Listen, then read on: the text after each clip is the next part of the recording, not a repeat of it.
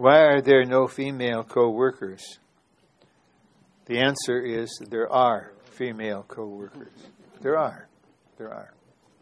Not so many in the United States, but not all co-workers minister at the 7 feasts, because there's a distinction between the work and the ministry.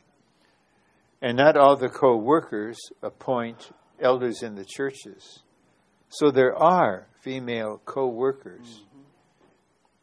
And in China, there were some very advanced, useful sisters. The brothers could not have developed without them.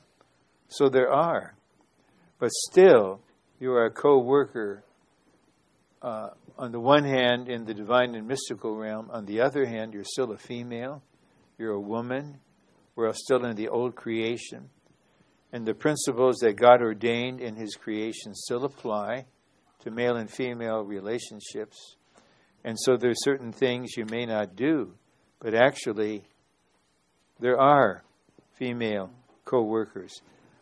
I can't think of any names, but I've known many through the years, and they've been very precious to us.